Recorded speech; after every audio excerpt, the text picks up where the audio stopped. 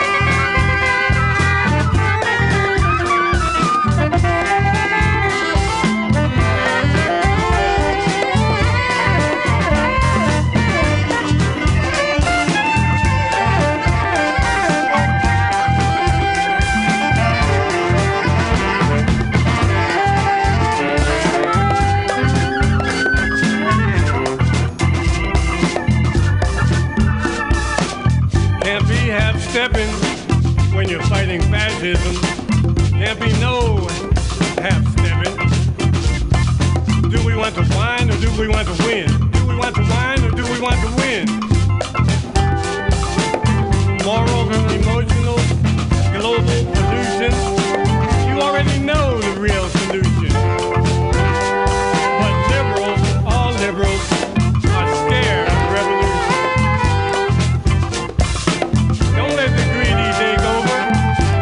Sexism recover. Don't let racism take cover. Love, love, love all your sisters and brothers. The enemy is arrogance. The enemy is greed. Love and unity is really what the people need. The enemy is arrogance. The enemy is greed. Love and unity is really what the people need. Join us for love and fun. Love and fun, love and fun.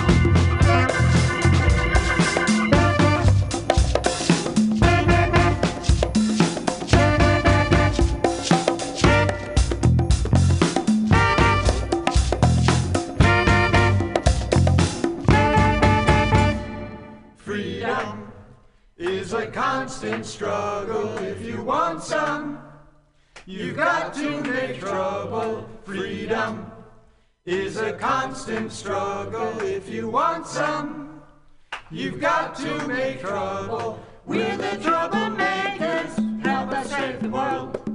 We're the troublemakers. Help us save the world. We're the troublemakers. Help us save the world. We're the troublemakers. Help us save the world. We're the troublemakers. Help us save the world. We're the troublemakers. Help us save the world. We're the troublemakers. Help us save the world. We're the troublemakers. Help us save the world. We're the troublemakers. Help us save the world. We're the troublemakers. Help us save the world.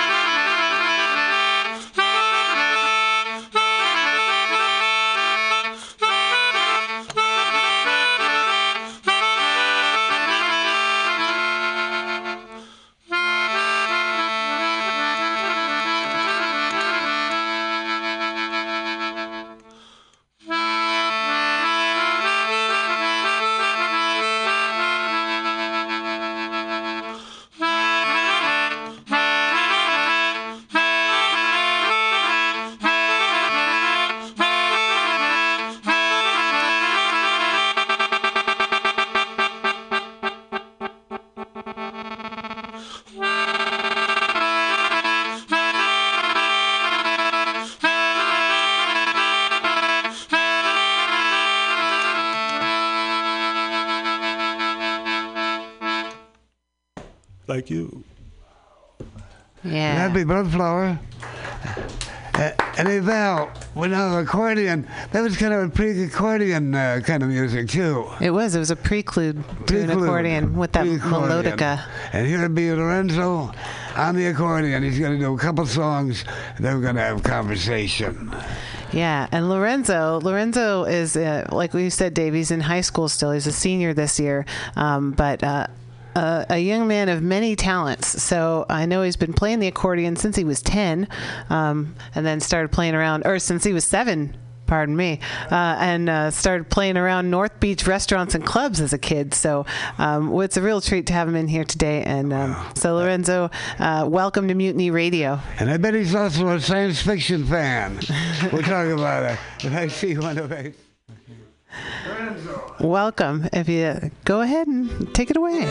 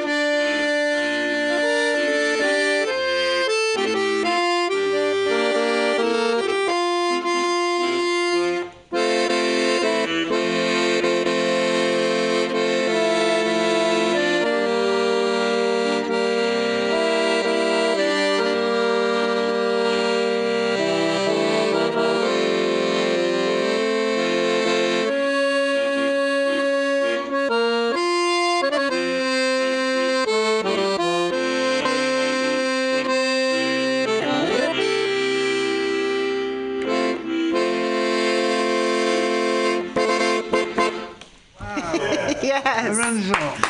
Hey, Lorenzo, we take your accordion off, leave it on the stage, and then come in here because we also tell he's a faceted human being. One is being a published author, and we talk about his books, plus. Maybe have you seen?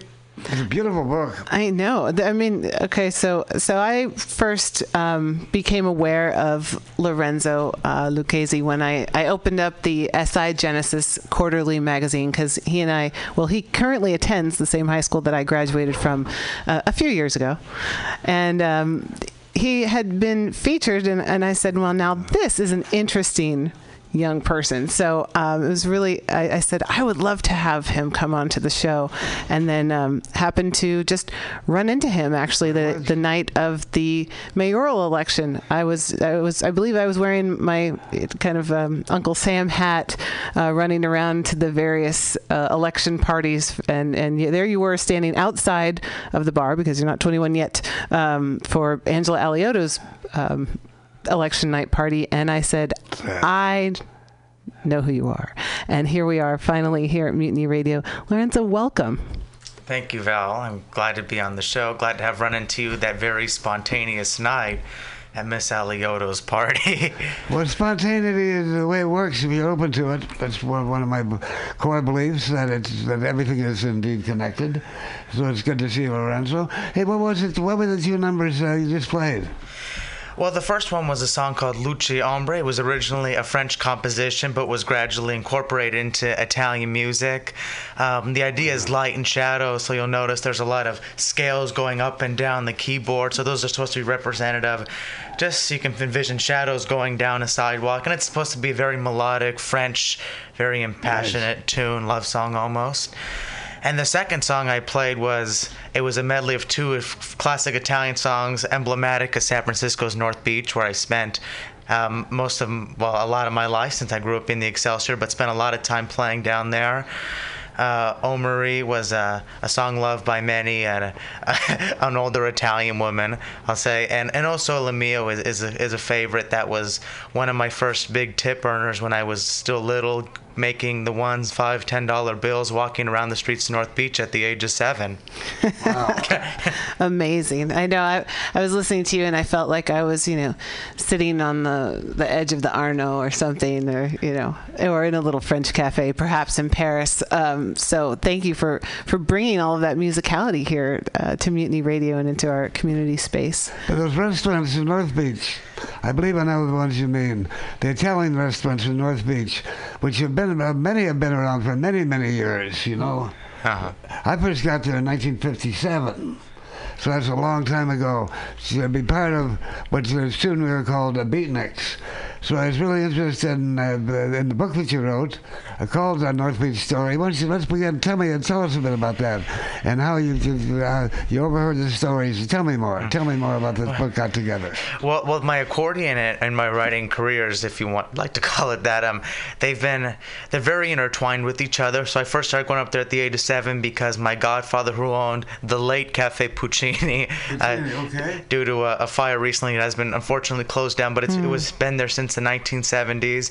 So I grew up going to North Beach a lot, and naturally as I was up there and after I'd stopped playing, sit down for a cup of coffee, you'd meet what are known as, or at least the remainder of the beat generation, people Diamond Dave's age. People who perhaps knew Jack Kerouac or Allen Ginsberg personally, and overhearing the stories, I decided to craft that little novella. Oh, I'm looking forward to reading it, because you got from the side, because my memories, and of course I was there, and it was Herb Cain, who was a columnist for the Chronicle, way back that everybody would read. And he invented this thing called three-dot journalism, where he'd have a line or two and then 3 dots, and then a line about something totally different. And he was the one who first began calling them beatniks. That was 1957. That's you, Dad's here.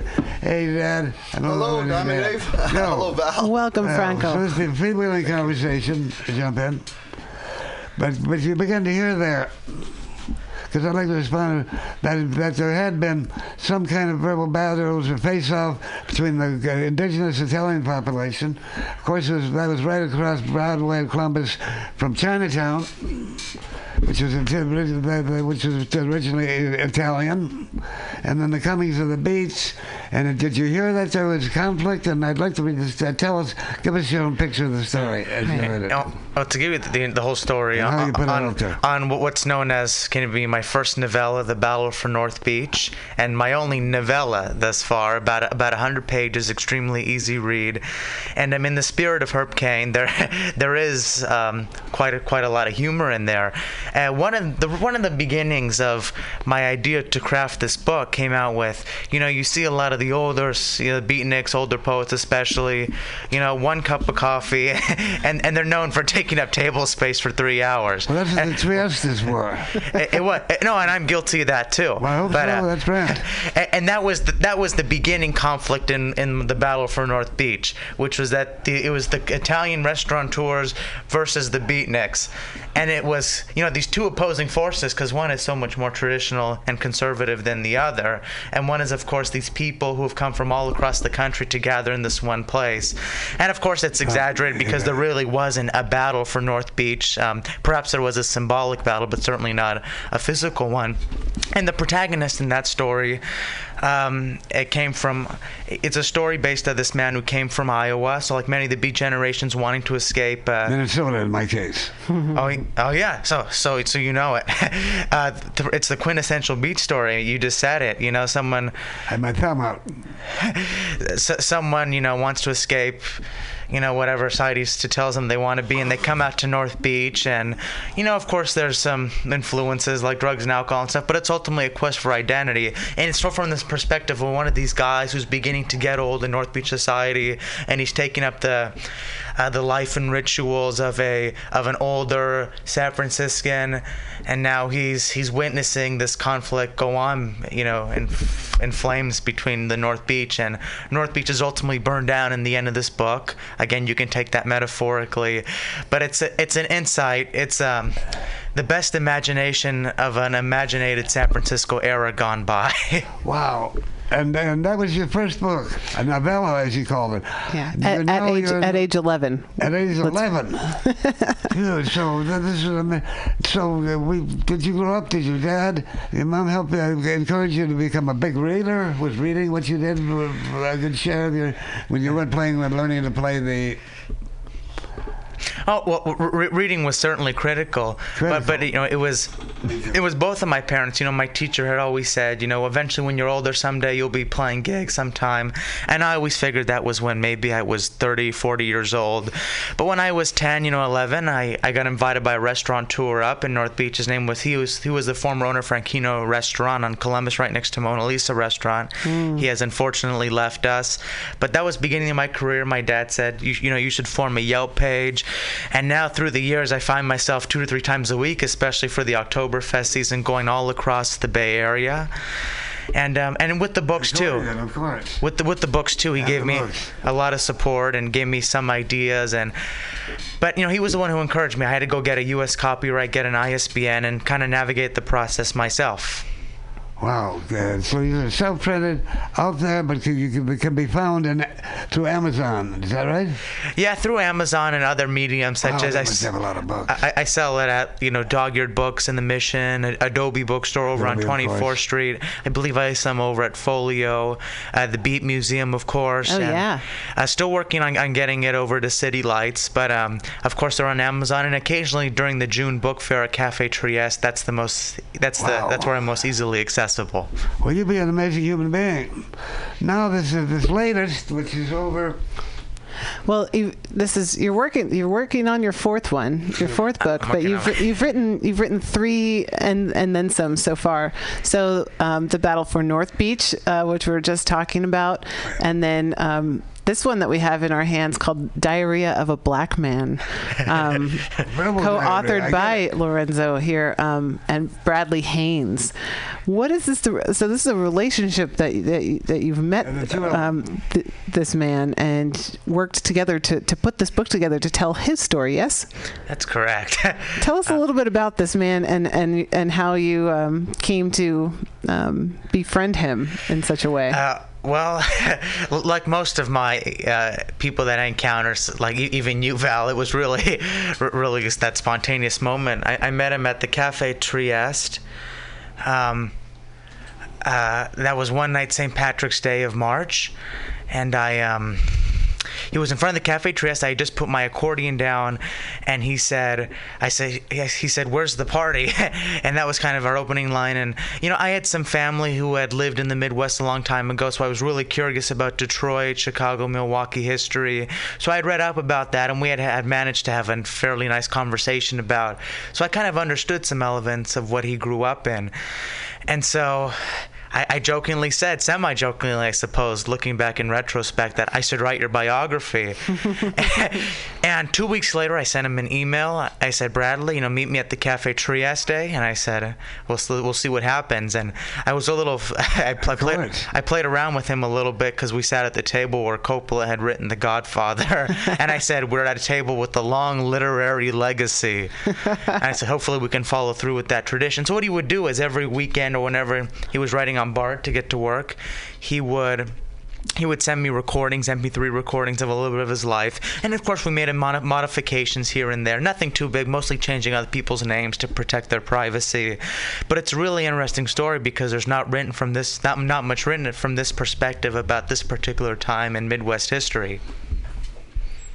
And give us a little synopsis of why his story is so compelling. Let me before you do, I'm going to do a couple of sentences. Oh, good. And you go from there. Detroit's northwest side. Began working at the Detroit Park and Rec, the Ford Assembly Plant, of course, Detroit, and Michigan Bell.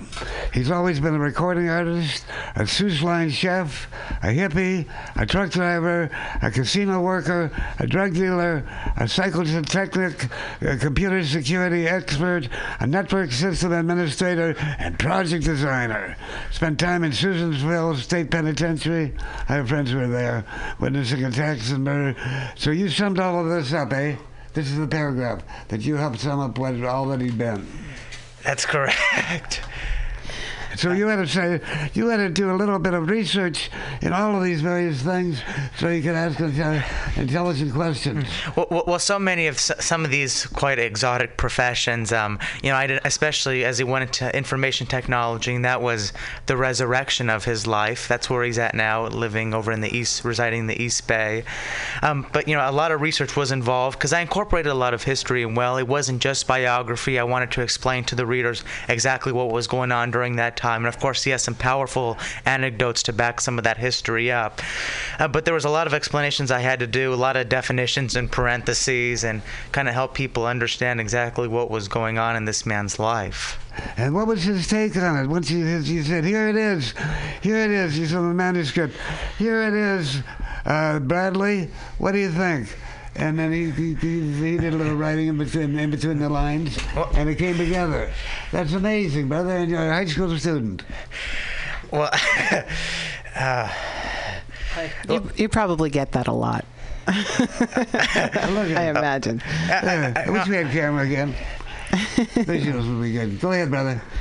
I think Dave's asking about, kind of the once it got towards the end and you had this manuscript in hand, like giving, now Bradley has it in his hand. Well, it's kind of interesting. I can invite some of your listeners to think about what if you have your entire life story written in 250 pages. Of course, there must be a lot going through your mind.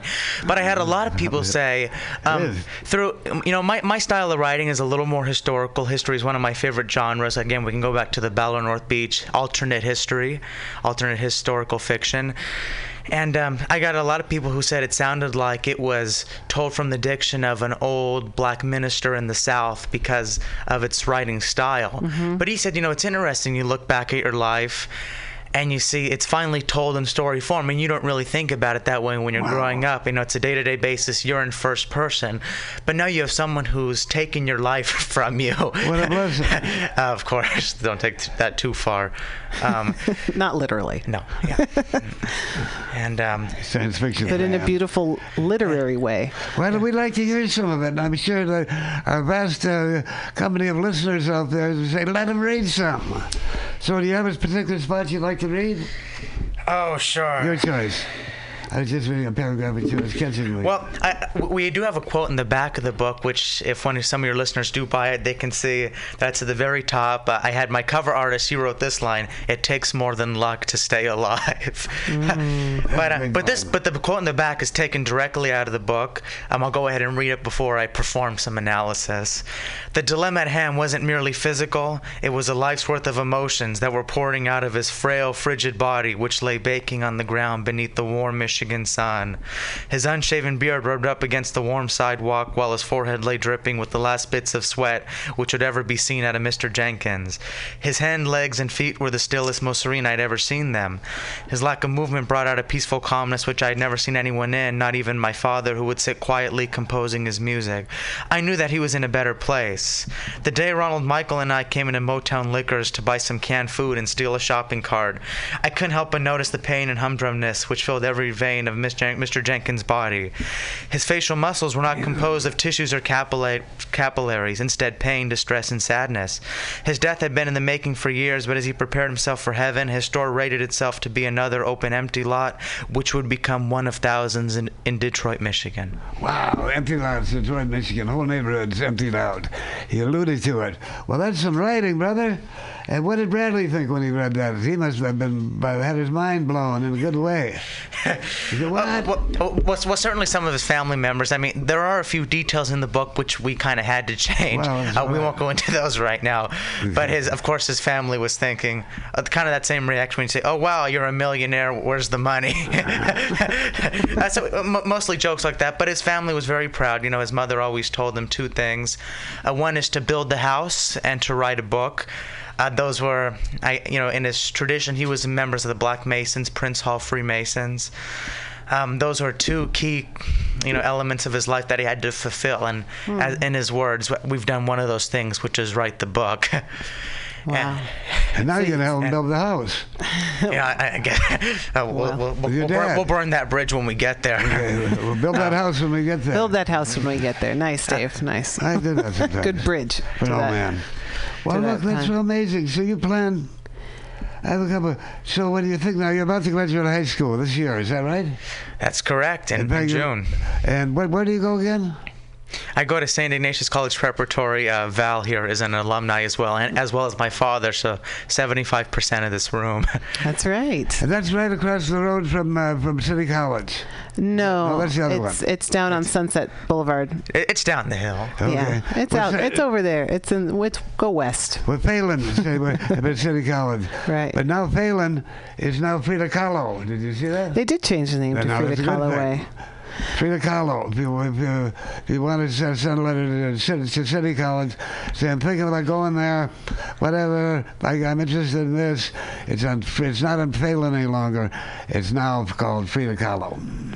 Well, it's speaking to a great forward thinking on the behalf of San Francisco and looking to celebrate artists as we do here at Mutiny Radio. I want to talk if we may, about your other book, the book that, I looked at it and I was like, oh, this is a book I wanted to write, American Advent. So so American Advent, you went and actually interviewed people around the country or people from around the country at least, during the 2016 election to kind of investigate some of the divisions that we were seeing. How did you write this book? What was that all about? Yeah, well, after I was finished writing The Battle for North Beach, I was idle for a while trying to put together some sort of draft of something, and there was really not a ton going on at that time that really was that gave me a lot of inspiration for those years between the ages of 11 and 16. So, I stayed in school, good thing.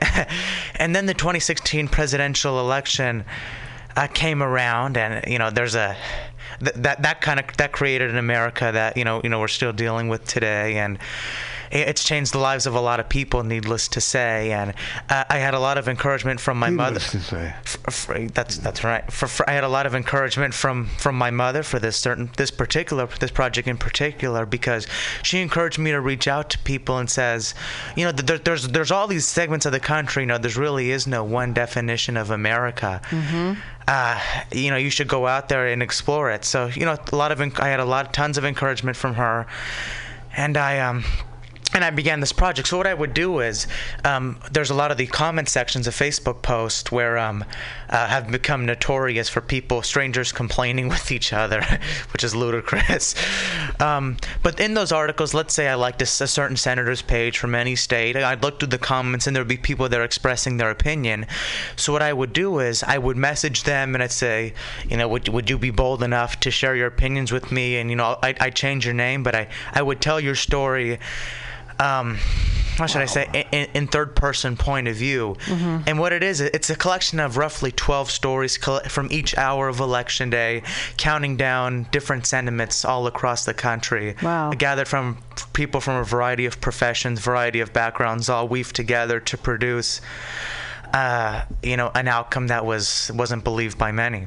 So, and the archives of this is available somehow. You kept all that, all the letters you got, all the emails you got, all the people who answered, who reached out to you because you reached out generally to them. That's correct. Well, of course, I had to ask permission. Yeah, and no, but it was very fun. I mean, I had so many different people. One was a head of a car cruiser club in Little Rock, Arkansas, who had known Bill Clinton personally, and he lived only 2 blocks away from Bill Clinton's home when he was the Attorney General of the state of Arkansas. Another guy I had was a retired German lawyer in Milwaukee. Farmer in New Mexico and Las Vegas, wow. not Las Vegas, Nevada, Las Vegas, New Mexico, like Paris, Texas. Mm-hmm. And I had a photographer who lived in rural western Pennsylvania. Wow. And so many different perspectives all put together. And sometimes, you attach your own feelings to a candidate, and a win for someone might mean a loss for someone else, and it may not even make any sense at all. I want to get a copy of American Advent. Wow. And so I know that all of your books are available on Amazon, but then is this one also in some local bookstores too? Yeah, that one you can also find at Dog-Eared Books, and I believe Adobe should have a few things on hand. Yeah, but Amazon too, of course. The books have ended up at various bookstores throughout the city. Those are just 2 I can name, but they're scattered out throughout San Francisco. Sorry. Now you're holding skills. You hold some skills doing this. I mean, I'm saying open mouth how you put the Advent together and the people you found. Now we're heading for. I'm saying from the perspective of my age, what's going to be politically one of some of the most interesting times that as Americans yet see. The possibility that a president, and here's what my line, I say Trump, and I've been said this months before he was elected. I said, Trump, you've heard me say that, Bill, I think he's going from the White House to the jailhouse. And we're going to live that time where that could well happen. And using these skills that you've honed writing the Advent, I suggest you keep close to your chest, stand right in, and see what can evolve out of these interesting times of you, a high school senior, now looking forward, looking ahead at these generations ahead of you to see what could be, what's going to come out. Is that something? Have you thought of that? Is that something you would consider, maybe? Well, I know you're alluding to a lot of activity that's been going on at the top level of this country. But what American Advent really focused on was, exactly what's going on right here. I mean, who are the people who sign their pens and cast their ballots? Mm-hmm. Who's who that makes a swing state what a swing state is. Obviously, it was a great learning experience for me.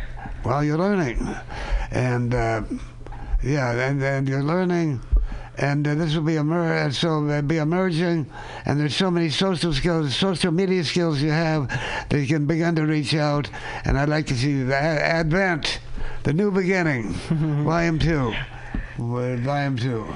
Well, the Advent in the title American Advent, a title created by myself and my mother, again, who provide a lot of support, which is, it alludes to the time of the succession of poll closings. So first you have Indiana, then Kentucky, then you have Florida, Virginia, and they go down. So the Advent is each and every successive hour leading to a significant event. Oh, I thought the spiritual, political sense, but now I get it literally.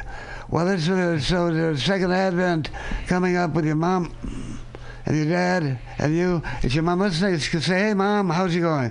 I can say, hi, Mom. And say whatever you like here. This is free speech. Free speech. Hi, Mom. Oh, hi, Mom. I know you're listening from home. Hi, Mom. Hi, Mom. Hi, Mom. Hey, Mom. Well, thank you for I know you're. Val's waving over to you from over here in the Mission District over to the Excelsior.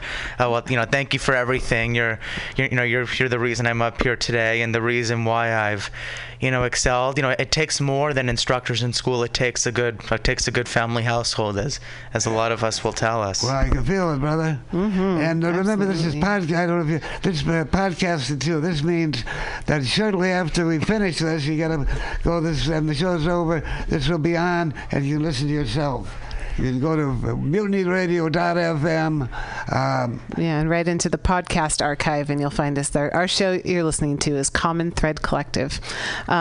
So I know we're making you do a lot of work today, so you already went to a full day of school, but it seems like we have a great opportunity to kind of review a lot of the body of work, at least, that we're talking about today. So you've done historical fiction with The Battle for North Beach. Mm-hmm. You've done biographical narrative with Diarrhea of a Black Man. Mm-hmm. You've done American Advent, where it's similar of reaching out and taking other people's voices, but then writing about these people's voices. And now you've been working on a nonfiction book about Coney Island. Of Staten Island, which they're right next door to each other. I'm showing my Californianess right now. Staten Island, forgive me. It's a stone's throw away across. You can actually see it from Staten Island. Thank you for making me feel better about that. Go ahead, tell us about it. Well, the idea began with I'd always wanted to write a nonfiction, piece of literature. And what happened was, I was in school, and I was inspired because in schools nowadays they have what's called the advanced placement, the AP curriculum. And what it is it's the history of the Americas from a little bit before, from the American Revolution all the way till the 1990s. And the College Board expects teachers to cover this within a year. So there, that, as you can imagine, that really doesn't allow much time to go in detail into everything. Right. So I saw a project like this. Didn't know what it was yet, to fulfill that niche I saw for chronicling really specific parts of the United States. And I had heard about Staten Island before. It has the largest concentration of Italian Americans in the United States, about 250,000 Italian Americans. That's a little over a quarter of San Francisco. You can imagine all Italians. And so, I like to use Google Maps, and for some reason I was hovering around there looking at different town names, thought it was really beautiful. And one day I said to myself, well, maybe this is something to explore. Excuse me. And little by little, I had to cold call people. Maybe I read about them in a newspaper article. They were featured in a little radio station like Mutiny Radio over here in San Francisco. Maybe someone had written a book about their family, and I saw them in it. I began making the first calls.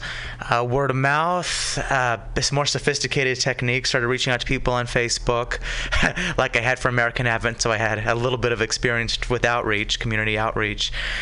And I've gathered this whole story, and it's told from Native Islanders. We have a lot of politicians in the book, activists, from people who want education reform, restaurateurs, business owners, and everyday people who've even moved away to the sunnier shores of, let's say, Florida or New Jersey. So it's a whole story weaved in one, from personal testimony like American Advent, mixed in with history, because no one has attempted to write this kind of book about Staten Island. So it's really taken me hours looking on the archives, trying to dig up information and kind of piecemealing everything together. Did you spend any time in Staten Island? I spent a week. A week? for the summertime, and I had never been there before. Wow. And so when I finally went... Welcome to the streets of Staten Island. Why would you want to go to Staten Island?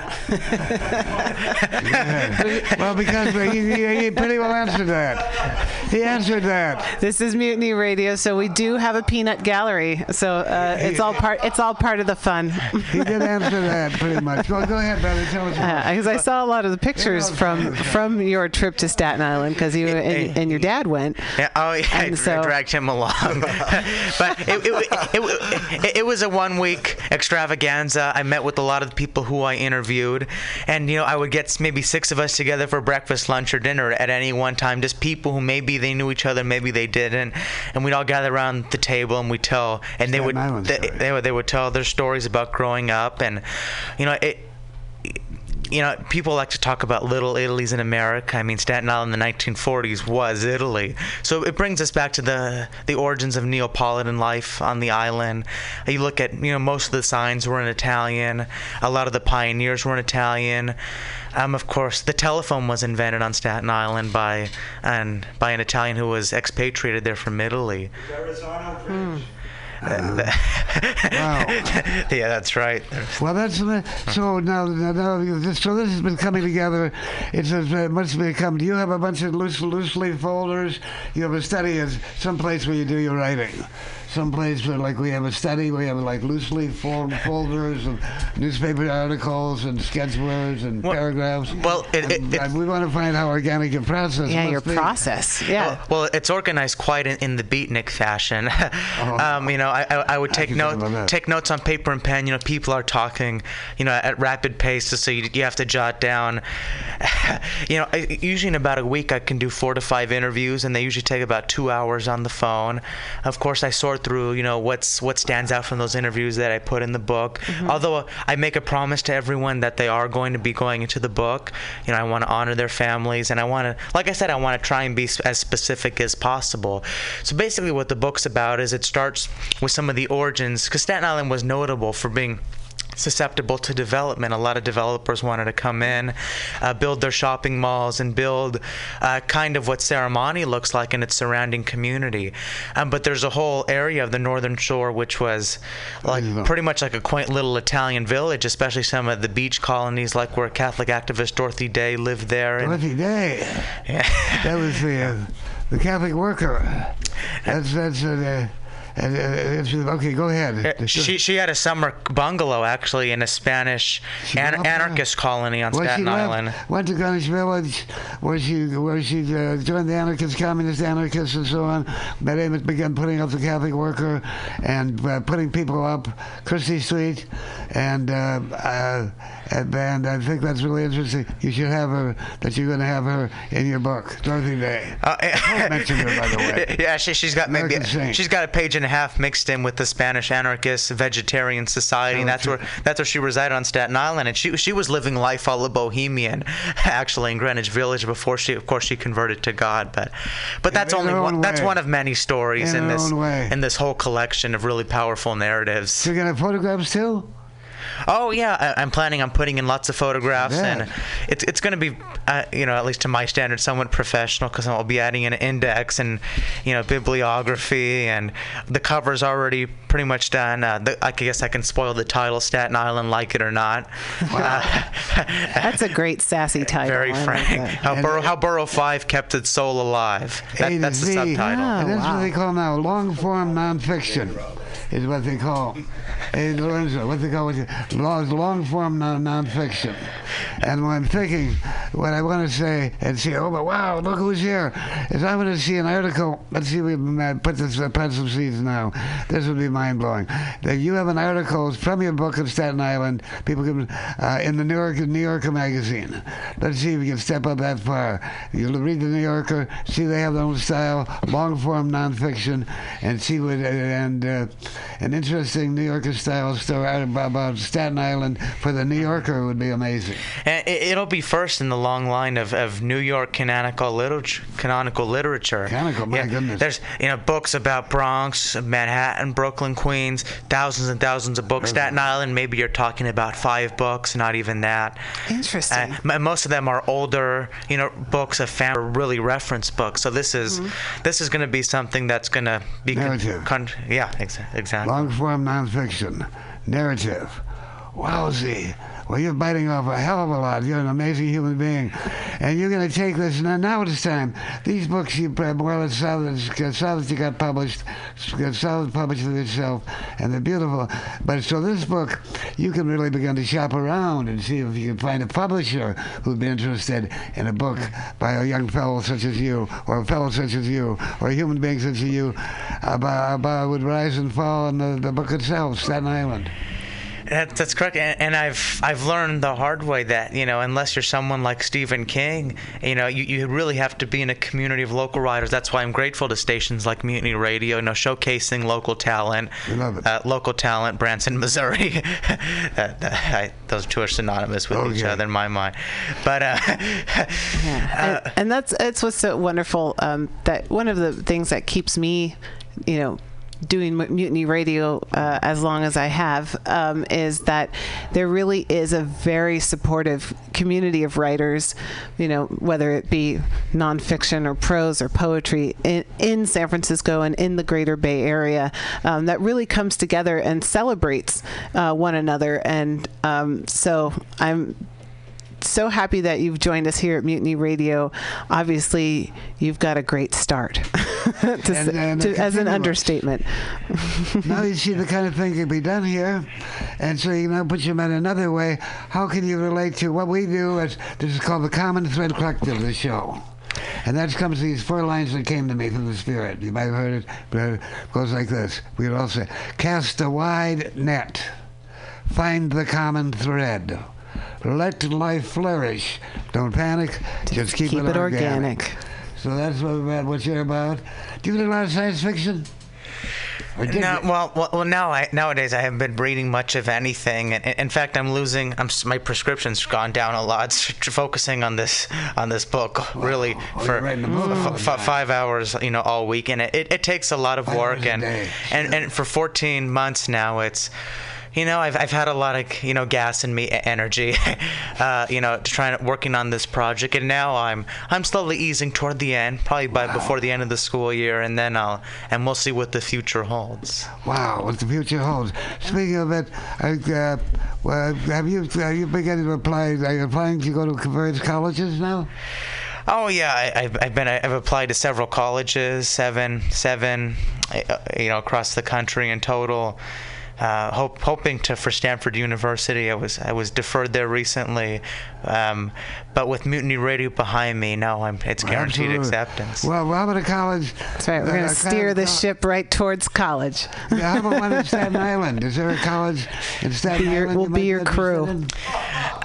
Special college. Stanford, Harvard level college. What's the closest one in Staten Island? There's Susan Wagner College. There's another technical school, but most of them rely to other universities in the New York area, of which there are many phenomenal ones. But see, they're very practical on Staten Island. It's an old school way of thinking. You go into professions that you're going to get a good living out of, and then there are people like me who are writing and living the life. Lorenzo, you're an amazing and outstanding human being. I'm so glad you came in, and I want to say hello to your dad too. Hey, Dad. Thank you for having us. Well, now I got you talking. What's it like to have a son like this who's constantly amazing, isn't he? It's been wonderful. Lorenzo's an amazing human being. He's a really gifted child. Mom and I have just been thrilled to have live music around the house. That's right. Many hours. Not the neighbors. Many hours a day. Plus, he's working on his book, his Staten Island book, and who knows what's coming next. I just shake my head in amazement. Val, what do you think? Well, I'm just really pleased and to have you both here. And Lorenzo, you seem to me like an old soul in a new world, and you're a hardworking person, and you've obviously done so much already in the past just handful of years. So I look forward to seeing what does come next, as you said, looking to the future. Maybe we can do some kind of follow-up in five something years. Absolutely, or sooner. 2 weeks from now. 2 weeks from now. Anytime. You're absolutely welcome here at Mutiny Radio. The door is open, as we would say. And now, never having been here, but now having been here, a big difference is now you see how it rolls around here. If you want to write a radio drama, look at a radio drama, write a radio drama to be played by how many voices or something, 4 or 5 voices, we could try that too. Yes. Yeah. The opportunities are endless. It's called doing more together than any of us can do on our own. Yeah, collaboration is crucial. And we'll see. Maybe the next book will be about the people contributing to Mutiny Radio. Like I said, you have to recognize local communities, and that's what I'm doing with the Staten Island book. Okay, we got the That's exciting. And here at the beginning, you can say people began to come together. The rest is history, and what I call hipstery, which is the underground connections that we're making all the time. So welcome aboard, Lorenzo. Yes. And so I guess to close off this little interview, I'll be playing 2 final goodbye songs. Oh, beautiful! And we'll see what I'll play. Not sure yet. Okay, I like that. That's what we like around here on the Common Thread. We never know what's going to happen next, and that's what keeps Craft things and interesting. spontaneity. A mixture of the two. Yeah, Dave. That's what we do. That's why we're here, right? Yeah. We're here because we like to open up our minds, our hearts, and our doors and our microphones to have artists come through, share their vision in whatever format or medium that may be, whether it's in writing or playing music or talking about things that are important. And I'm just really excited to have Lorenzo Lucchese here today, our young wildcat, as they would call us at SI. But also, it's really cool to have students coming out of that school that are pursuing these creative interests and creative professions and careers. And I was featured in Genesis magazine several years ago, and I got a lot of feedback from that saying, I'm really glad that they were showing somebody who was doing something kind of different, right? Formerly pirate radio station here, Mutiny Radio, not a pirate radio station anymore. We are streaming around the internet on MutinyRadio.fm, but live here from San Francisco's Mission District. So I see Lorenzo is back up at the microphone on the stage. Oh yeah, Dave. Transcending all past categories. We welcome all cool folk. You know who you are. We welcome all cool folk out here on the cutting edge. And thank artists, to the social media, to the magic of internet radio. Here we are talking to you all around the planet. What can I say, but Lorenzo? Take it away, Lorenzo. Who's here?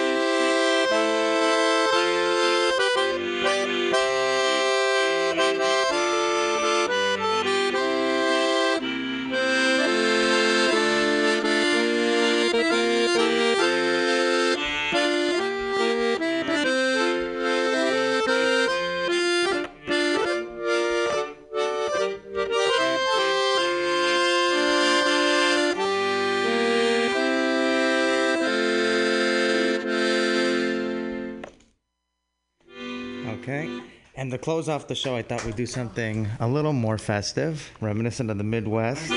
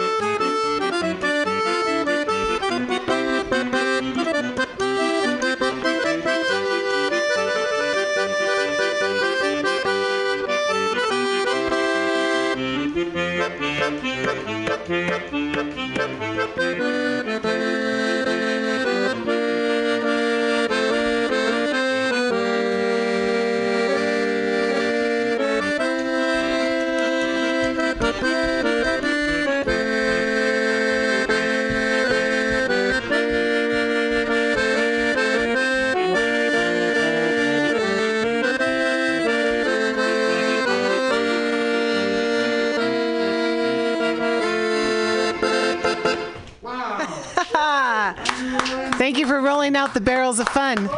Thank you, Val. Great time. What? And just as a real quick ending, when's the next time people could catch your act? Oh.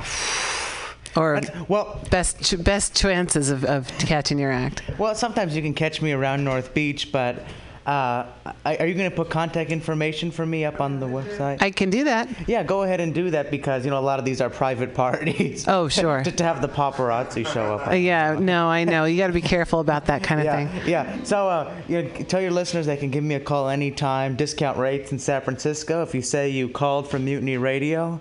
And then I'd be happy to show up and rail out a few tunes. Very cool. Well, you'll make sure I have that information before you go, and we will spread the word.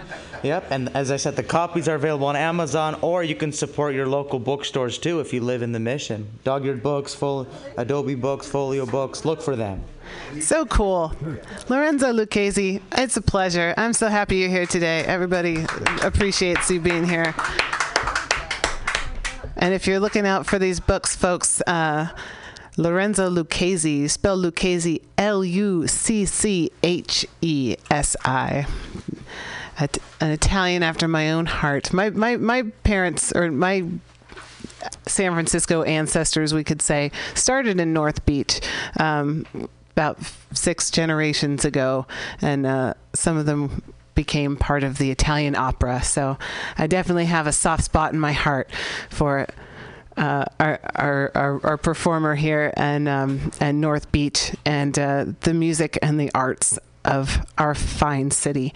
You've been listening to Mutiny Radio here. We are the Common Thread Collective. So when you go to mutinyradio.fm, click on the podcast archive, you scroll and you see Common Thread Collective. And today's podcast will be posted after 6 p.m. And today is January 11th, 2019. That's 111 to you and me, everybody. I'm Global Val. Let me play a little music for you from some of our friends here in the Mission District called Mission Delirium, because we've had an upbeat day and they're going to keep us going.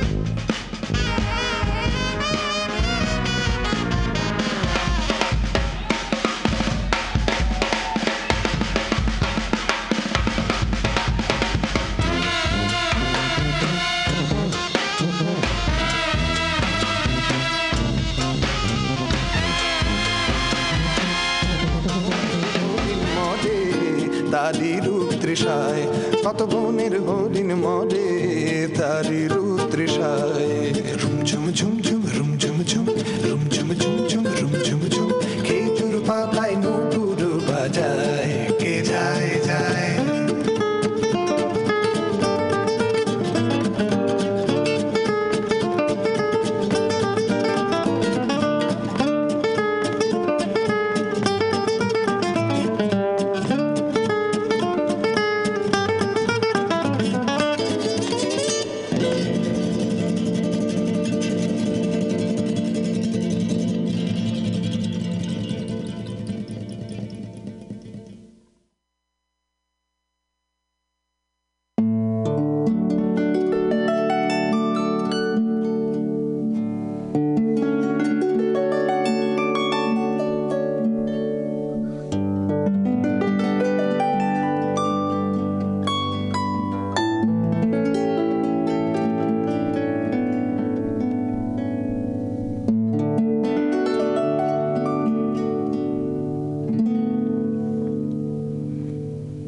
এরা চাহে না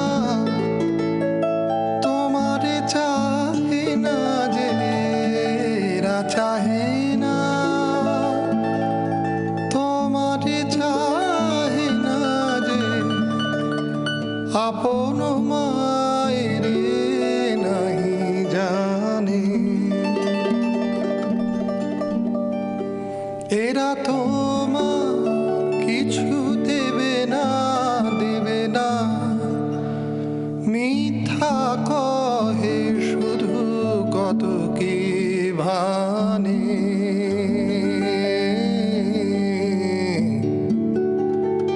কেন যে আছো গো মা মুখ পানে কেন যে আছো গো মা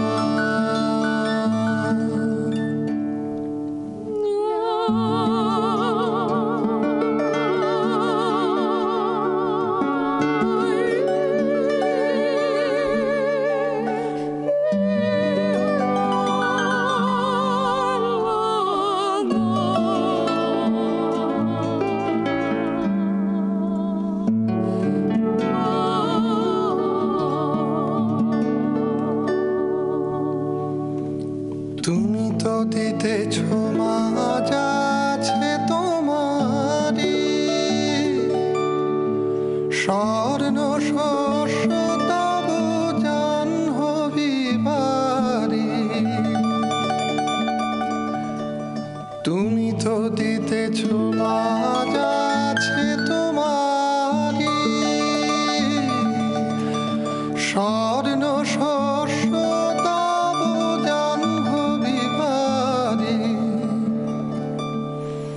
জ্ঞান ধর্ম কত পূর্ণ কাহিনী এরা কি দেবে তোরে কিছু না কিছু না মিথ্যা কহে শুধু হীন পরাণে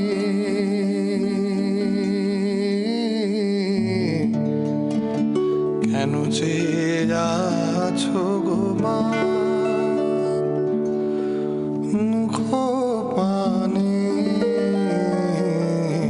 কেন যে আছো গো মা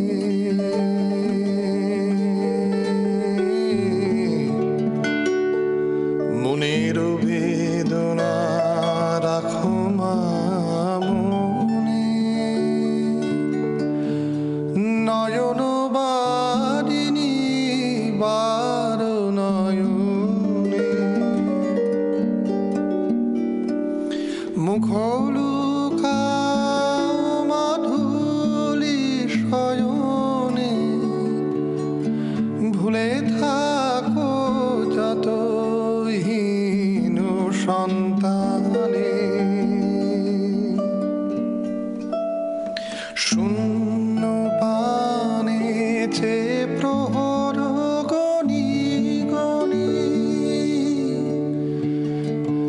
দেখো কাটে কিনাটির ঘোর জনি শূন্য পানেছে প্রহর গনি গনি দেখো কাটে কিনাটির ঘোর জনি দুঃখ জানায় কি হবে জননী নির্মম চেতনাহীন পাষাণে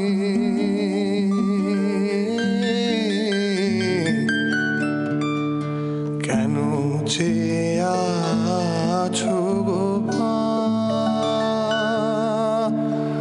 মুখ পানে কেন চেয়ে আছো গো মা এরা চাহে না তোমারে চাহে না যে এরা চাহে না তোমারে চাহে না যে আপন মায়েরে নাহি জানে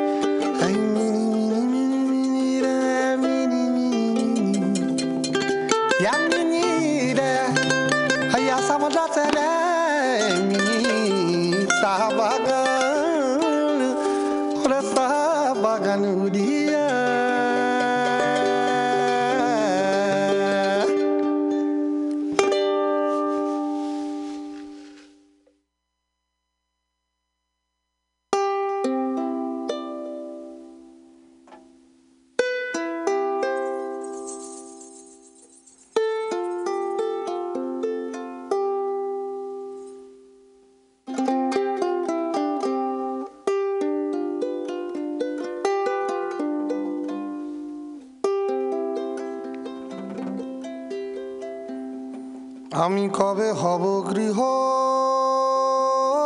ত্যাগী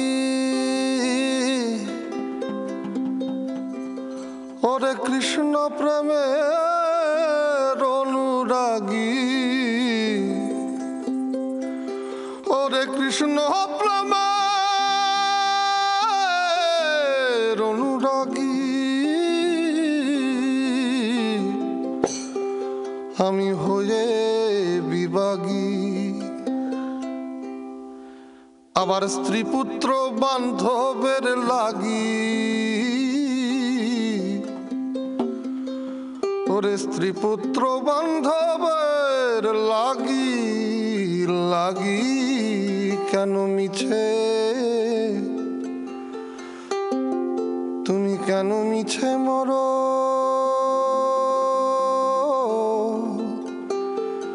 কেন মিছে মরো অকারণ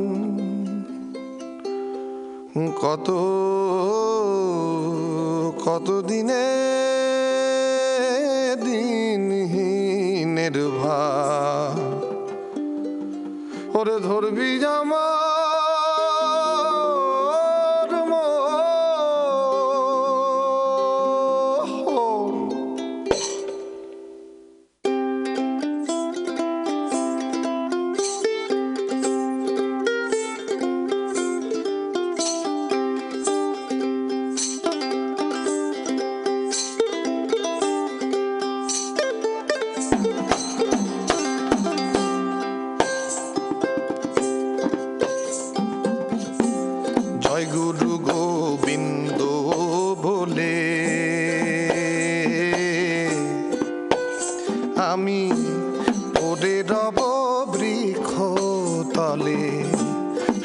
শীতল ভূতলে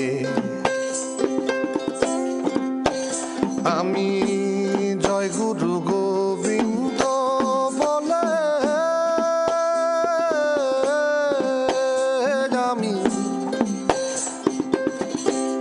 পরে রব বৃক্ষ তলে শীতল ভূতলে আমার কাজ কি লোটা ভটকম বলে কাজ কি লোটা আমার কাজ কি লোটা ভটকম বলে সম্বলের নাই প্রয়োজন রে সম্বলের নাই প্রয়োজন. Well, hello. I hope you've enjoyed that extended musical break that we had going on here on the Common Thread Collective. This is from a CD that Bloodflower handed to me a few weeks ago, and I haven't had a chance to play it yet. A lot of fun, huh? It is a lot of fun. Arko Mukherjee. If I say it a few times fast, it'll sound better. Mukherjee. Arko. And the album is called Five Collaborations, Influences, Chapters. Maybe 5 of each of those. But this is really lovely music. I did some Beatles melodies and stuff. Oh, okay, interesting. Well, I'll post it. So you could check it out at arkomusic.com. Arko is ARKO.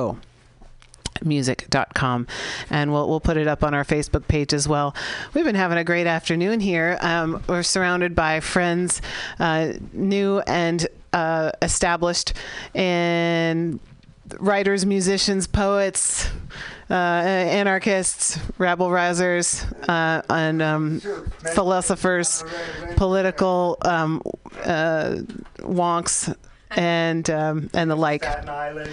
And EK's just joined us. Oh, let me turn on your mic, Dave. Sorry. Okay. There you go. And EK's just joined us. Hey, EK, welcome. Hey, Dave. And hey, we're going to be Val. talking about we're going to be talking about it a bit. The fact that we're going to have a special book party here on Saturday. Tomorrow. That's tomorrow. Wowzy. And we'll be talking more about that, but there's planting some seeds, so stay listening. It'll be tomorrow afternoon. The book party is EK's book, which is Ordinary Villains, Dave. Ordinary Villains. So stay tuned. There's going to be a star cast of characters that are going to be backing you up. They're going to be having your back. They're going to be enjoying the occasion. Am I right so far? You are right so far. Okay, we'll talk about this as we go out to plant those seeds. Now I have Joan. Have you two met Joan, EK? Hey, Joan. How you doing? Oh, I'm fine. Joan Rivard is back. Glad to see you. It's been a while. And I met Joan. A little bit of hipster here. I met Joan up at Hippie Hill,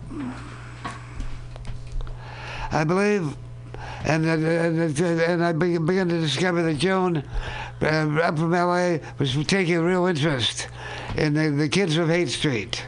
The Wanderers, the Freight Train Riders, those that used to be called gutter punks, crusties, and now just the homeless kids they call themselves. Traveling and so on. Is that right? And you've taken a special interest in who they are and what they're about, that generation. I sure have. I showed up there, chasing the dream like other people that go there, and it's a special place. It has a special energy. It represents something so amazing that hasn't happened very often, if ever, in history. And what's that? So many young people, so many people from all different backgrounds, all different rich, poor, races, everything, got together and wanted peace. I saw a picture of the Summer of Love where the whole street was just packed. Elbow to elbow, and that happened, and it's a very important historical event. And so I'm trying to find and hold on to what remains of it, because I feel that it's a valuable resource in this country. We've got to enjoy it and make use of it, because it's deeper than a lot of people might realize. And some of those that you've befriended, taken interest in, is helping tell the stories of, just like Leonard was telling the story of his book, of telling the stories that they have to say. People who still have felt that there's something about Haight Street that brought them to by whatever means. Many times not in some automobile bill, not in no sports car, but by freight train, by the thumb, by every way they came here to be on Hate Street, and that part of the park where Hate Street ends and the park begins. And I fell in love with them. They're amazing people. When sitting down and talking to them, I found that they're so spiritual, unbelievable. I mean, they live these hard lives. They get their stuff taken away, their dogs. Just terrible things happen to these people, and they sleep in the rain and on the ground, and yet they're always talking about love and peace and understanding, and the dream, and they're so alive, and I've come to think. I think I realize that there's something more natural about them than a lot of people, just because they're outside, and just because they're not plugged into a lot of electronics, and they're not, hobbled with debt and schedules and having to get up before dawn to go to stupid work to drive 3 hours. It's horrible. It's horrible the way people are living, and it's not the way this country was intended. And I still believe in this country because that's all we've got. The Bill of Rights and the Constitution, we can't just dump those. That's all we've got. But I want you to know, I love any anarchist friends, but I am not an anarchist, because that has a very bad label. And there's a lot of things in our movement that have a very bad label that have been poisoned by other people, which were good the things were good in the first place, but they got twisted around. Well, we're practicing our First Amendment rights right here, so feel free. Our right of speech, the press, the impress, and what it is we can put out there. We're signed up to practice our First Amendment rights, just to do that. So welcome, Joan. Yes, freedom of assembly. Well, I came back to Hate Street after being gone for about 4 months. And I was just shocked at the change that had taken place. Now, I could be wrong, maybe these people come back, but this time I think it's different. This whole magic was happening over there. And then when I came back, the kids were gone. The park had 8 cameras put up around the beautiful pond where they all used to hang out. And they had been chased away. I heard that 3 dogs were actually shot as they were trying to arrest these kids for, sitting on the sidewalk or drinking or panhandling or camping. These kinds of, life quality. But remember, these are the winter months. There's a time where a lot of these kids since they live on the pack on their back, if that they can go down south, they can go to warmer climes, and I believe that many of them are there, whether they be in Mexico or whether they be wherever they happen to be, and they'll be back as it warms up. Wait and see. This may be true, they're afraid to lose their dog. They lose all their belongings when the police stop them. A lot of them. They also get their stuff ripped off. But, this is the place. This is the hippie capital of the world. This belongs to us in some way, in a spiritual way. There aren't there are other places that might be similar, but, this is a focal point for that movement. Well, yeah, they might be back. A lot of some will be back, and that's the banner you fly, is helping put the message out. In fact, you have in front of you part of your book. Is that right? Yes, I do. And I'd love to hear you read something. I think you already have it picked out, and that will be definitely, how do we say that, food for thought. I will. But I wanted to talk about how it felt to come back. I want to tell that story, if that's okay. I had it written down, but that section I didn't bring with me. I thought I had you had the whole something book, in front of you. That's why I did. But tell your story. I just said this is free speech. Go ahead. All right. When I came back, I looked down the street. There was hardly anyone there. I was shocked. I couldn't believe it. And it was partly because the McDonald's closed down. And that McDonald's restaurant, as much as a lot of us don't like fast food, it was the only place where they could get warm and get out of the rain and buy something for a reasonable price to eat and a warm drink. And without it, it's just made it a lot harder.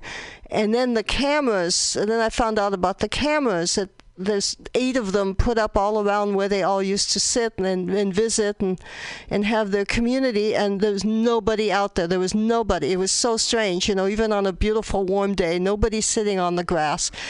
And another thing is there's some beautiful pillars at the end of the street that were painted rainbow colors. We call them the rainbow stairs, and purple on each side, big pillars, and there were trees, evidently. Before I got there, I didn't notice before I left on my trip, but there used to be trees where they used to sit underneath. So they cut the trees.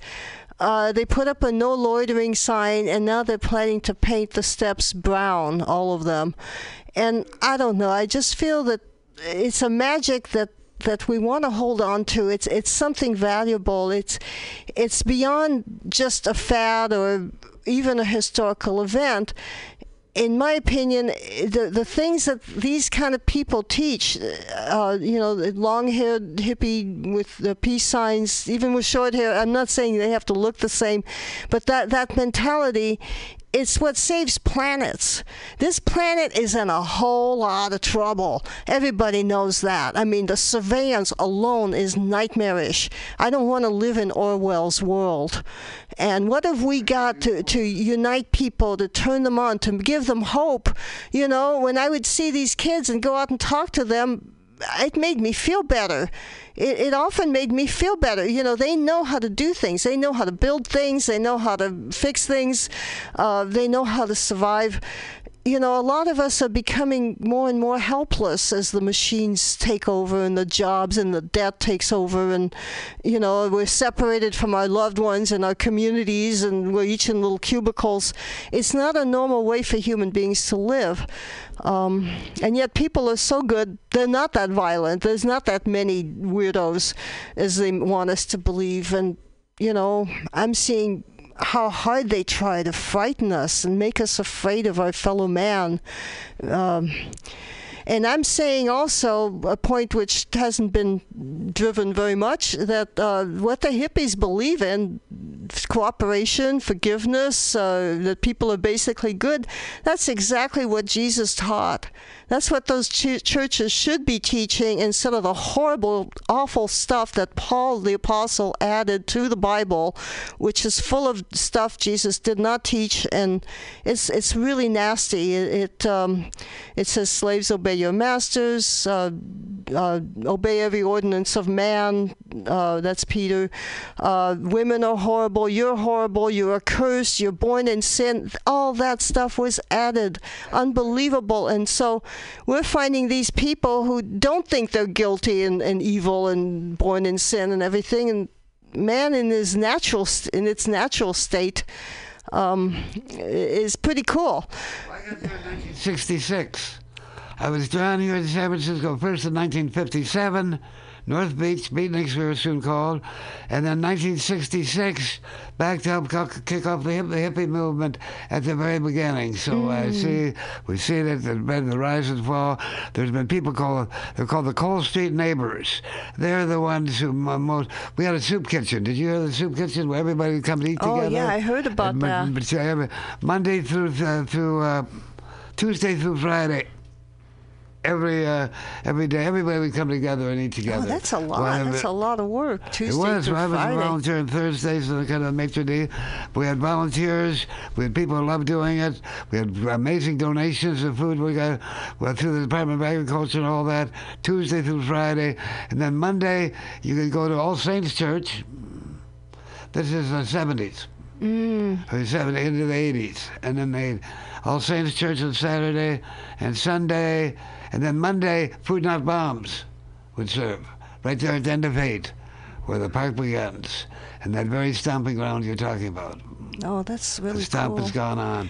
That's what I said. People will come by. Rainy weather is a chance to leave San Francisco if you can, and people do. But many people do come back. I'm more concerned, though, about how they make laws giving some people a $1,000 fine for feeding the homeless. That's what I'm concerned about laws saying you cannot live in your car or in a tiny house when they're kicking so many people out with these impossible rents all over the whole country, not only San Francisco. how are we going to stop this? How can we not be victims to financial entities that want to make the laws to tailor their profit and suffer so much? How many not like people? There's an alternative either. Well, we better begin to we build have to an find an alternative. It's on us. It's on what we're doing right here on a Friday afternoon to put that out there, wherever we are, to begin to connect to one another and let it emerge. That's what I say. I say, and whether it be the liberal wing of the Democratic Party, all the way to anarchists, we're all in this together. I like Elizabeth Warren for president.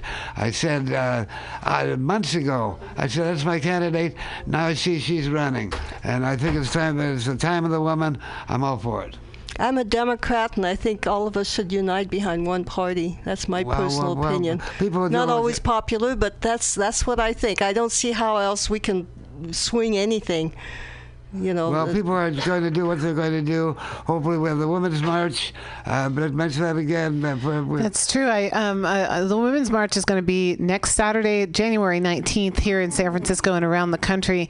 I interviewed one of the co-founders and the co-chair of Women's March San Francisco today on Women's Magazine. So that podcast is up. So the January 11th, 2019 podcast for Women's Magazine. That's going to be huge. And it's going to be huge. And so there'll be a rally at 11:30 at Civic Center, followed by a march down Market Street to the Embarcadero, starting at 1:30 p.m. And they have a huge slate of speakers bringing together. So the theme this year is the Women's Wave. So the first year it was Women's March, Hear Our Voices. Second year it was Hear Our Vote, First We March, Now We Run. And now with the election of over 125 women around the country, not only the 117 that were elected to Congress, but governorships, local elections all around the country, has been a wave of successful women candidates who have stepped up. And so the Women's March of D.C., that particular group, have formed what they're calling a women's platform that they're going to be pushing and pursuing in Washington, D.C. to not only obviously get all of these women who've been elected, who have just been sworn in, but to continue to work with them and to continue to push forward agendas that include everybody in society and take into account those who are less fortunate in a system that benefits, those who get in line and, try to be greedy. So I really do see that there's a shift in the hearts and minds, and now actually in elected offices across the country. And I'm excited by the amount of energy that people are pouring into this right now, because it's not just a soundbite anymore. I think part of the reason why we're in the mess we're in is because, sure, there were elected officials, but maybe you'd vote, maybe you didn't, and then they'd go into office, and then nobody would ever say anything to them again, except a few loud constituents. And right now it's many loud constituents, and so I feel like we're moving towards a more accountable type of structure. People are ignited, and so come on out to the Women's March next Saturday, the 19th. Rain or shine, it was pouring the first year. It sure was. I'm still coughing from that time 2 years ago. Oh, gee. Oh, no. And I was wearing this color. That's why I wear this. This is my protest pink. Oh, protest pink. That's what it is. If you've never, I know. We're here on the radio. We wish you could see Joan Rivard. She's so colorful. People get flashes on a podcast. Yeah, and anyway, so a lot of your writing is on your website, peacedrums.org. Yes, yes, it is. I appreciate that. What selection did you bring today? I have a couple pieces I can read. I thought I was going to read my stories about getting back to the hate, but I'll read these others that came earlier when the kids was all still there. There's still some there. There just aren't as many. They'll be back. There'll be more back come spring.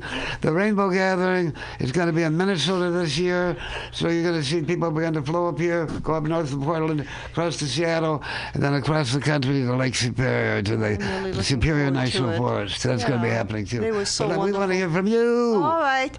Making friends on Haight Street. That was just one of my little experiences as I got here and met all these people. I find it hard to just walk down Haight Street if I'm in a hurry because there's just too many things to see and people to meet. The beautiful buildings and exotic shops, the art murals covering so many of the walls are enough to slow you down. But more than anything, it's the people who are irresistible. Many of them unusually friendly because of what this place represents. The house free, that's what I call the nomads, are always willing to start a conversation, whether you give them any money or not.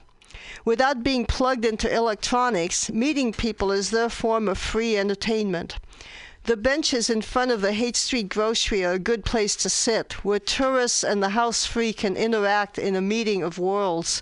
There's often a knot of people blocking the sidewalk there, and 2 or 3 leashed road dogs lying down in the planters next to the benches, where well-groomed paying customers sit next to untamed wild nomads and enjoy conversations. The nice thing about the organic grocery store is that it lets people sit there without buying anything. I sat down in the sun and watched a conservative-looking man having a good time giving away chocolate to the nomadic young people. His hat had a rainbow on it, and he seemed so excited about the encounter. You could tell he was going to tell the folks back home about it. I met the group blocking the sidewalk, a girl and 2 guys going to Pennsylvania with 2 bikes and 5 dogs. The boy had a small dog riding on his shoulders, and another slung into his shirt. The 2 leashed big brown dogs rested in the planter, and a smaller dog, the mother of the 2 littlest dogs. With that. We had a rousing discussion about religion and politics, which is permitted on the Haight, unlike at family gatherings. We all agreed with everything each other said. We exchanged poetry. I'd like to point out that just because young people travel together doesn't mean they are romantically involved or intimate. There are so many reasons why it's better to travel with someone rather than traveling alone.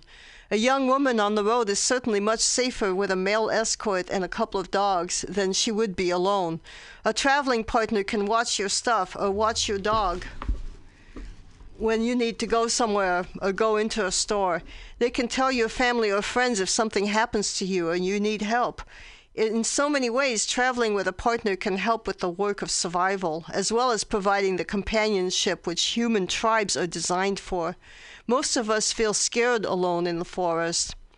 Then they and their dogs left to go to Pennsylvania, and I continued on up the street until I stood in front of the amazing tie-dye emporium at Haight and Masonic.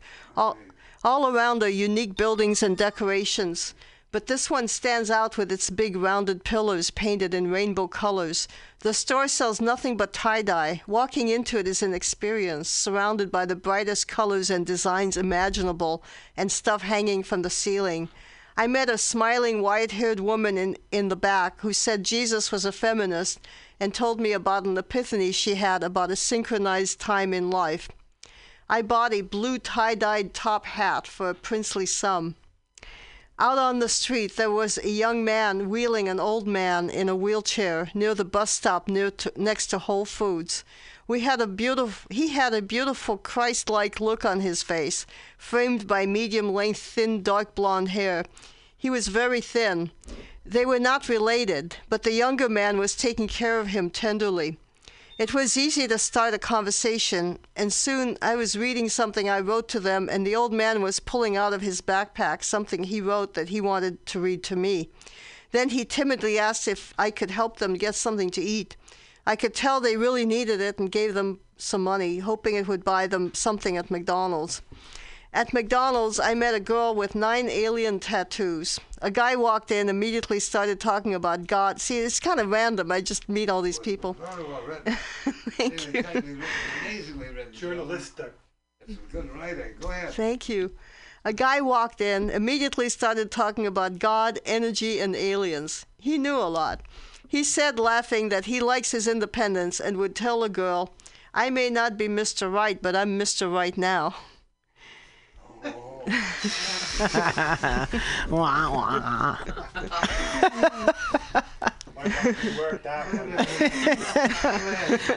Then I met two girls, one with dreadlocks and one with turquoise hair.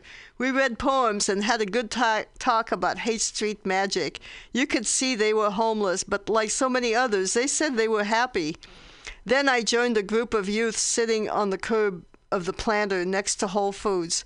We discussed life and shared poems, shouting to overcome the noise of traffic going by. And that's that one. Well, that's delightful, don't you think? You really catch it. Yeah. Just a walk on Haight Street, the cast of characters, what's it about? And here, speaking of Haight Street, here would be Sapphire Whitaker, Sapphire. Haight Street. Give me a shout out there. Shout out to Haight Street. Everything at Haight Street's bound and about, looking beautiful each day. The war is not going to take the young kid, and we're very happy about that, amen. And be good to you and you to others. Amen. I love you, Dad. Thank you, Sapphire. Yeah, Sapphire. She's on Haight Street every day. You see her there. Anyway, is there something else you'd like to read? I would like to, if you want me to. Maybe another one. Yeah, read another one. What do you think, Val? This one is called A True... do you mind? Okay, we got time. Okay, A True Love Story. Okay. On a northern morning walk, I ran into a somewhat disheveled 20-something young man with short blonde dreadlocks, and we sat on a stairway of one of the row houses and talked. The lady who lived there was nice when she came out to go to work, greeting us with a smile as she stepped over my satchel and sleeping... No. I guess I had it with me, so I didn't sleep there. Okay. I had it with me because I slept at an artist friend of mine's that I sometimes can crash there if it's cold, instead of my truck when I go there. I don't live in my truck. I just would go there and spend the weekend. Okay, that was a little confusing. She declined my offer to move them. I said, you want me to move the stuff? She said, no. You could tell this was San Francisco. This young man I met, he started telling me how much he was in love with his wife. They were high school sweethearts named Darian and Adrian. He said, I don't know what she sees in me to choose to stay out here with me. He said they had 2 children who lived with his mom. He said the state took their first baby at delivery, though there was no pot in his system, only some in the mom. Then they took the second one, even though there was no pot found in either the baby or the mother. He said his wife was really upset about it, and don't get me started. I think that's one of the most horrible losses of liberty that we've got, that we cannot hold on to our children if we're poor or if we are in a custody battle. Same thing, a bunch of lawyers can't hold on to your little infants. That is a gigantic loss of liberty. He talked openly and without embarrassment about his relationship with God. Echoing something the House Free have expressed to me before, he said, I love this life. I met God out here. He said, I'm doing the work for him. He takes care of me. All he asks is that I spread love and respect. It was amazing that he still felt that way, because I found out they'd just had all their stuff confiscated by the Rangers the day before. They'd slept on the ground in the park last night, without their tent and sleeping bags. The thing he was saddest about was his guitar. With that, he'd been able to make a little money as a street musician. They'd found an old shag rug to sleep in and had spent a very cold night. He said that when their stuff was taken, they hadn't even left their camp, but were sitting just a few yards away. See, the Rangers come and take all their stuff if they don't take their tents down immediately. Like, I don't know what time, or if right when the sun comes up or something. I don't know. I think it's 7 a.m. or I'd like to find out. But if they leave their stuff is often gone.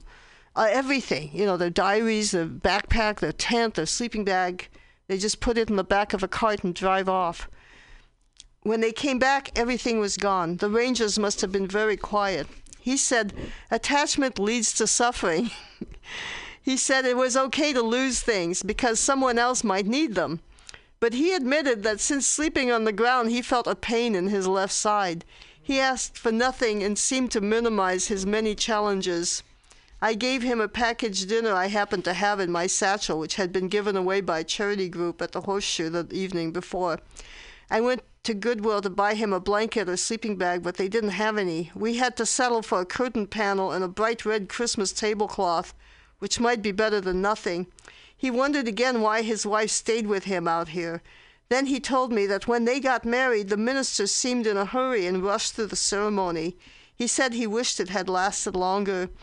Then we went to Whole Foods, where I used my card to get him a little money in cash, which he tried to refuse. Sitting on the benches outside Whole Foods, we shared the gentrified cookies I had to buy to use the card. A well-groomed couple walked by, obviously not of the same class as the dirty kids. They call themselves dirty kids. Panhandling nearby with their dogs. My friend said to the man, "I like your jacket." I laughed at the thought of this grubby, slightly overweight guy with dreadlocks telling this elite-looking guy that he liked his fashion sense. He said, "I like to give people compliments. It makes their day." He told me how one day he asked God for just one cigarette, and within minutes he found a whole pack lying on the ground. He said, "Why would he care about just me?" He said, "You have to learn to live with joy in your heart. I know from my conversations with him that it pains him to see us in pain." He said that he'd seen God. It was easy for me to see what his wife saw in him. That's wonderful, Joan. Your writing is exquisite. Thank you. The word that just came to me spontaneously, because your words are well chosen. Bang, bang, bang, and your use is just thank you. Thank you very much for the opportunity to be here. Thank you, Joan. Appreciate it. Joan Rivard. So again, check out peacedrums.org for some more of her writing. Oh, and yeah, happy. I turned 70. What? Yeah, you didn't know. It was Wow. 70. It was my 70th birthday. Happiest birthday. A septuagenarian. I'm a septuagenarian, if I can pronounce it. I like that word. I'm octogenarian, so Yeah. Yes. I call Dave a roctogenarian. Oh. I guess it's we're really both not that hippie fun. Rocks in my head. We are. We are. And it's so We good are not that- extinct, though. Yeah, it's so good to have you, and whatever help we give you getting that prayer, because what you do is important work, Joan, up there, and bringing the people together and feeling full of the Spirit, bringing the Spirit, letting them know you appreciate them and what they do. Thank you. Thank you very much. You appreciate them and what they do. So, Val, tomorrow... Yeah, we're tomorrow. going to have a spin-off, which is a book party, a book. Tell us a bit about it. Well, it's my book release party for San Francisco. Better place I can think of. And the book came out in September, so it's been a slow release. It's time release. It's time release. It's a time release. So it's going to be really fun. It's going to be from 8 to 10 right here at Mutiny Radio and at the corner of 21st and Florida. What is the address here, Val? We are at 2781 21st Street. All right, 2781 21st Street. Mm-hmm. And so Mia Byrne, who is a singer-songwriter, has laid down some tracks that we're going to use in between some of the poems. And during the end, when I'm signing books, there will be like kind of a block of her. Yeah. And that that makes it a double debut, because we're debuting your book, Ordinary we're debuting Villains. some new songs from Mia Byrne. Mm-hmm. And so a lot of poets who have been important in putting this book together have agreed to show up and do some poems.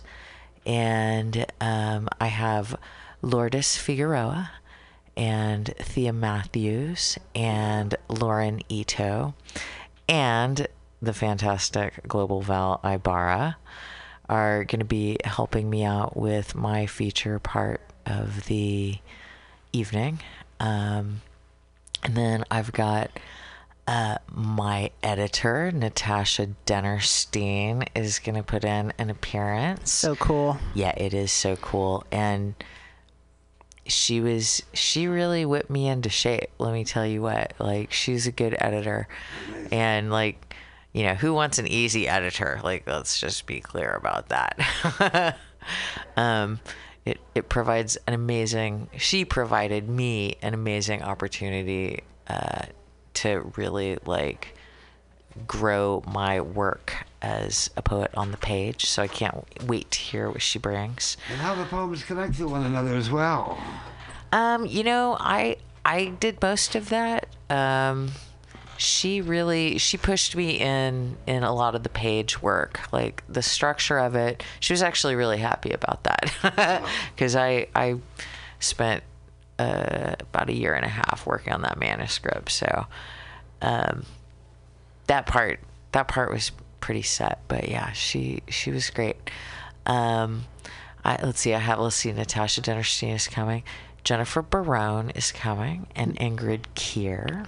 Wonderful hostesses of the Word Party. Yep, the wonderful hostesses of the Word Party. And we've got Tongo Eisen Martin coming, who blurbed the back of the book, as well as Kim Shuck. And my old friend, Charlie Getter. So those are folks who are making an appearance, and it's going to be a live show, so show up if you can. But if you can't, you can live stream it. And if that's just too late for you, then you can download it as a podcast sometime after, anytime you want. So that's what's neat. That's right. Yeah. And thank you, Val, for having the idea. Oh, I'm excited. I'm it's pumped. Pretty neat. I mean, EK's sounds really mellow right now, but it's going to be a pretty exciting night. Really, I'm a ball of nerves. Welcome people. Hey, EK, I'll help welcome people. Welcome aboard.